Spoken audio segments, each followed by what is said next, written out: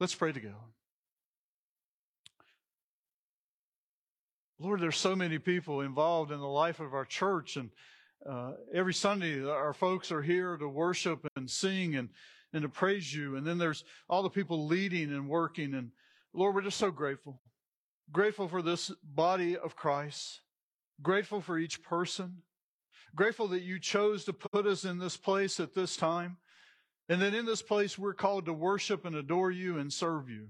So Lord, I pray that what I share now would be pleasing unto you. That it would be worshipful. That it would encourage and help your people. And Lord, most of all, that it would bring glory to your name. We ask this in Christ's holy name. Amen.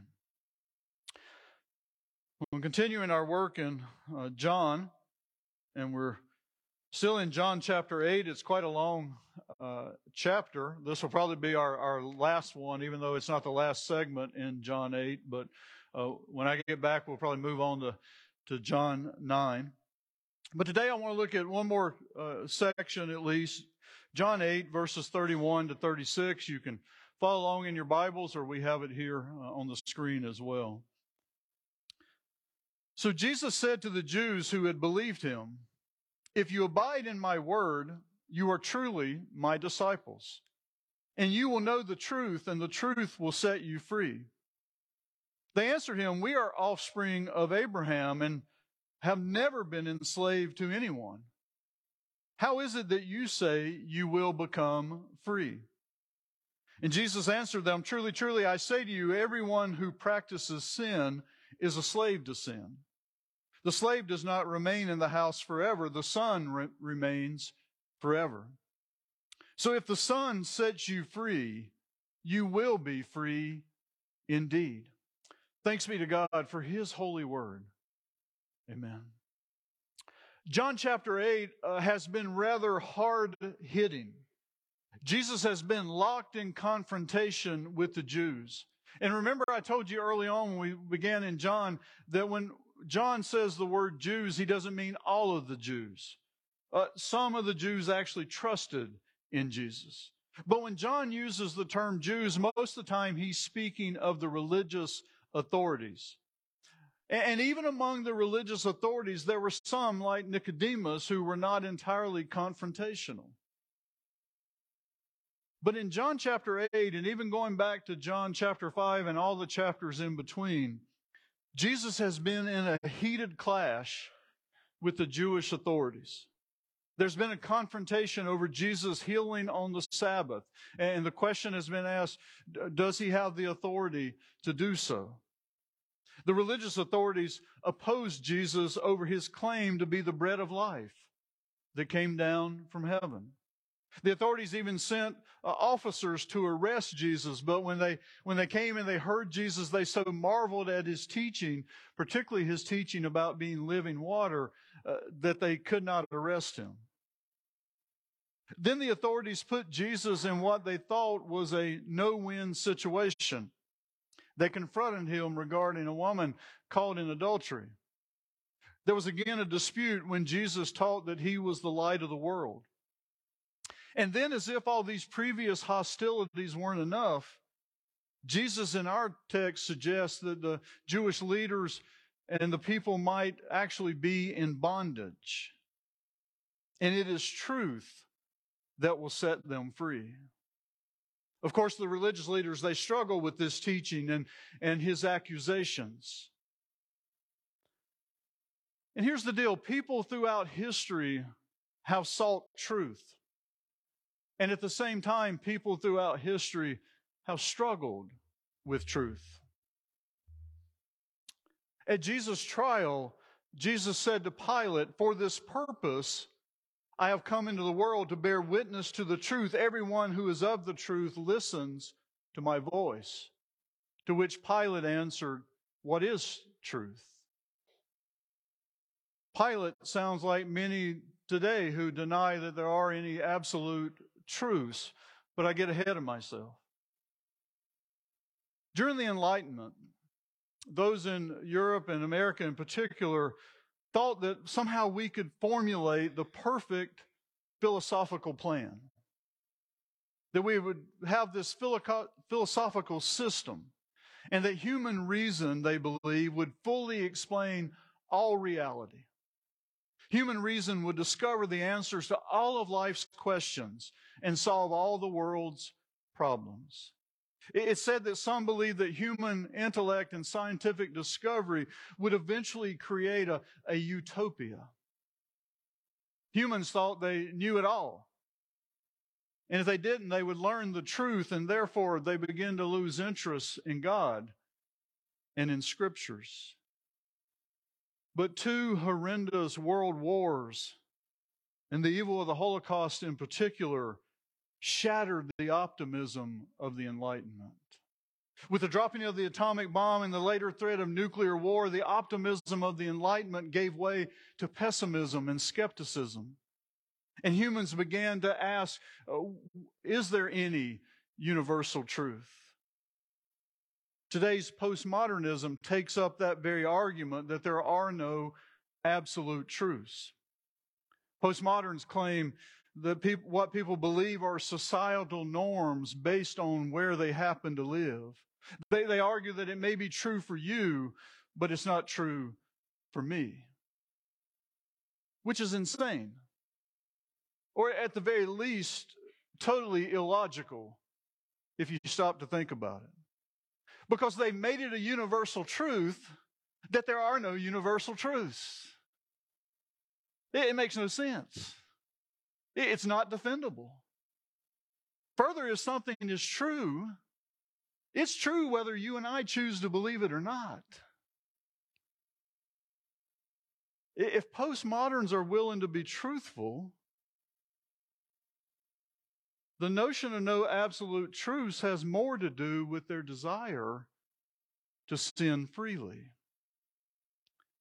If there are no absolute truths, then everyone can do what is, quote, right for them.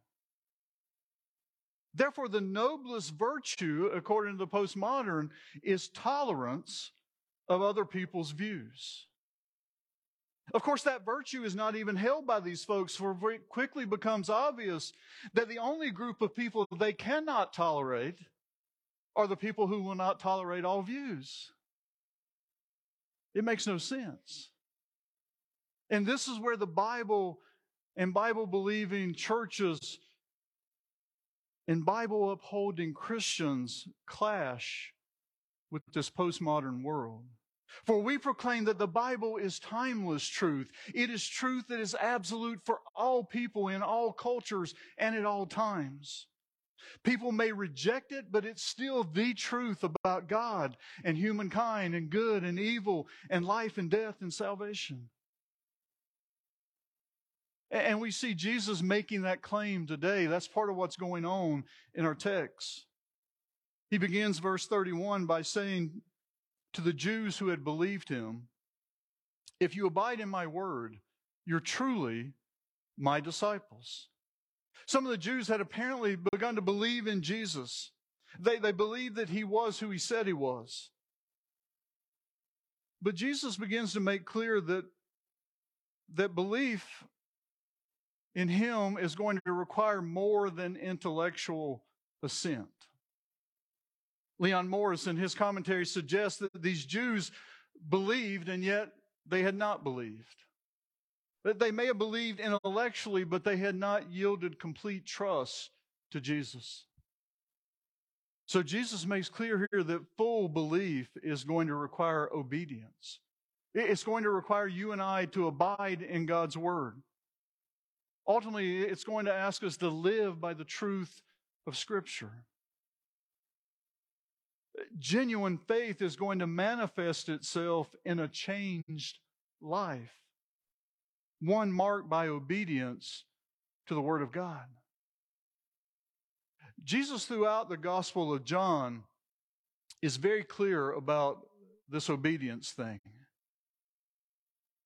John chapter 14, verse 15, "If you love me, you will keep my commandments." Verse 21, "Whoever has my commandments and keeps them, he it is who loves me." John 15, verse 10, If you keep my commandments, you will abide in my love, just as I have kept my Father's commandments and abide in his love. And then verse 14, you are my friends if you do what I command you.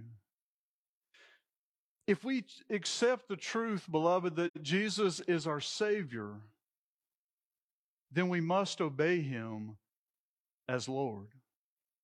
And that's where the, quote, postmodern struggles with Jesus. There's an unwillingness to acknowledge that he is the truth, for that will require bringing our lives into conformity with his teaching. But Jesus continues, verse 32, we will know the truth, and the truth will set us free. If we trust in Jesus and obey his word, then we're going to know the truth, and the truth is going to set us free. And this freedom is spiritual freedom. It's spiritual freedom. The religious leaders didn't understand. They didn't understand what Jesus was talking about, and so they immediately argued, verse 33. We are offspring of Abraham. We've never been enslaved to anyone. How is it that you say you will become free? Well, not only did they not understand, but they also were in denial. They had actually been enslaved to many. To the Egyptians. They had been dominated at times by the Philistines. They had been exiled to Babylon, Assyria. And even at that very moment, they were in bondage to the Romans.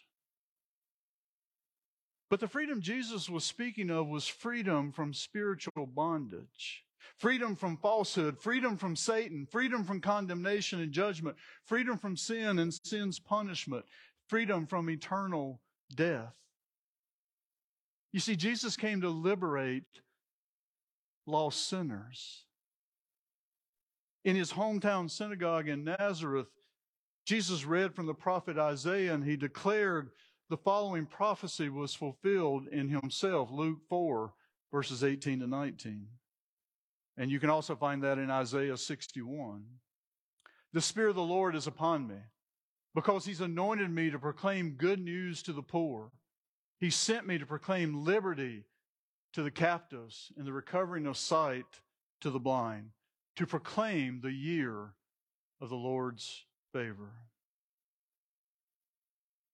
You see, Jesus came to set us free, to give us liberty from sin and all the consequences of sin. The problem is that, like the Israelites, many today are in denial. And they're not in denial of physical bondage, they're in denial of spiritual bondage. Many are like the alcoholic who says, I don't really have a problem. I can quit anytime I want to. Or we're like that frog in a pot of water, and the heat has been gradually turned up, but we don't realize that we're being boiled alive. When we're in bondage to sin, you see, we struggle to recognize it. I worry about much of our culture who does not believe in absolute truth. I believe they're in such bondage that they cannot see it and turn to the truth, Jesus. And if we're concerned for such folks, we shouldn't spend all of our time arguing with them or judging them. Rather, we should spend our time praying that they will see the truth, and the truth will set them free. I'm also concerned for the person who says they're a Christian, and yet at some level they still believe in a works righteousness. You see, when we're in bondage to sin, we're pretty good at minimizing our enslavement. We're pretty good at saying, I'm not so bad. I'm not so bad. I just need to make a few adjustments, a few tweaks here and there, and I'll be okay. Continuing with the frog illustration, let me share another I read this week. A poor frog fell into a large milk can. And for some of you younger ones, you may not even know what a milk can is, but it's cylindrical, about a foot across and about 2 feet high. And it kind of fans out at the top and had a lid on it. So think about that. A frog falls into a milk can. And try as he might, he could not paddle to the side and climb out. Nor did the milk provide enough resistance for him to jump out. So he decided there was only one thing for him to do. He would paddle and paddle and paddle until he had churned a pad of butter. And from that pad of butter, he could jump out of the milk can. It's absurd, right? The only hope for that frog, whether in boiling water or in a milk can, is for someone to reach down and scoop him up and scoop him out. A person in bondage to sin thinks that they can just make a few adjustments and somehow be good enough by just paddling and paddling, but they do so to no avail. The only hope for us is for someone to reach down and to pull us out. And praise God, someone has reached down and he's pulled us out, and his name is Jesus Christ. And it's by knowing and trusting him and his truth that only he can break the chains of bondage. Only he. If you've never surrendered, and you're tired of paddling and paddling and paddling, and you're willing to admit you can never set yourself free, I urge you to come to the way and the truth and the life. He will set you free. And if the Son has set you free, you are free indeed. But as I look out this morning, I trust I'm looking at a lot of people who have believed Jesus is the truth. That we know Jesus is the way and the truth and the life. We know he's our Savior. We've got the fire insurance. We've got the get out of jail free card. We've been scooped out of the boiling water or the milk can, if you will. But I want to ask, is Jesus our Lord? Is he our Lord? Look back at verse 31. Jesus said, if you abide in my word, you are truly my disciple. Jesus says the proof is in abiding in his word. The proof is in knowing the truth and living the truth. Listen, beloved, we'll never be good enough. But once we know the truth of God's grace, we want to prove it by living that truth. We have a hunger for knowing God's word and abiding in God's word. We have a desire to know what Christ taught and know how he lived, and then we want to seek to live in accordance. And I want to say something this morning, beloved. This whole segment of John's gospel has been hard driving. And I've been worried that perhaps at times I've seemed and come across as almost angry. And if I have, I apologize. That was certainly never my intention. And I don't ever want to make the mistake of presenting Jesus as somehow angry at you. I love God's church. I love God's people. And you know what? Jesus loves us even more. But I also know, at least in my life, he wants so much more from me. He wants more of me. I just know the Lord wants to see us grow and change and follow his truth, the truth, more fully. And so if you're struggling to abide in God's word, if you're struggling to abide in Jesus and his word, I want to tell you the first thing to not do today. Please don't leave this place and beat yourself up. Do not go off and beat yourself up. Please do not. That'll only turn up the heat more and more, and you'll just keep trying to paddle to no avail. Yes, be honest. Yes, be honest with the Lord. He already knows, and confess where you're struggling. Don't just shrug it off. But can I urge you to trust anew in Christ? Only he can set us free. Only he, by his Holy Spirit, can empower you and I to abide in him and trust in him and to walk by his word. So as you leave today, trusting in him, you might ask very simply, Lord, lift me out of any bondage that I'm still enslaved to. Lord, lift me out of any bondage that I'm still enslaved to, whether it's bondage to a particular sin, or maybe it's bondage to trying to be good enough. And Lord, show me one way this week. Lord, I'm asking for just one way this week that I might more fully abide in you. Walk with me, Lord, and set me free so that I can abide with you. And then please always remember, those whom the Lord has set free, they are free indeed. Let's pray together.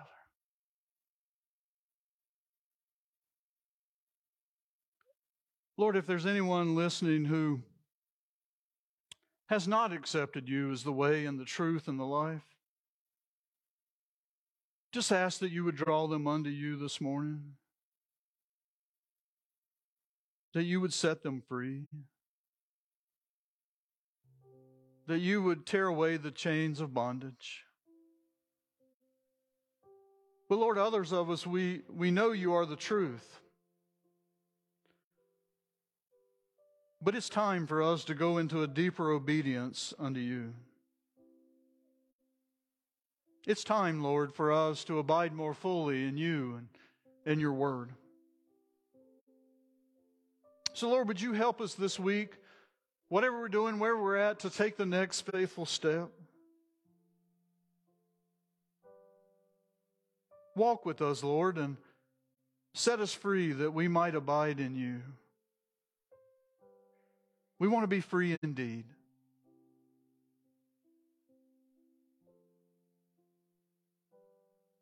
And Lord, for each one of us, that next step is going to be different. So just begin to reveal that to our hearts even now. But I pray, Lord, that what these dear children of yours would not do, I pray against them leaving here to beat themselves up. If I've said something wrong or somehow made them think that you're angry, I pray, Lord, that they will not leave here thinking that you are angry at them, but knowing that they are your beloved and you want what's best for them. You just want to see us all grow and change and become more like Christ. So set these people free, Lord. Set them free indeed. And to you, Father, Son, and Holy Spirit, be all glory, praise, and honor today and forevermore. Amen. Now may the grace of our Lord Jesus Christ, the love of God, and the fellowship of the Holy Spirit be with all of you today and forevermore. Amen.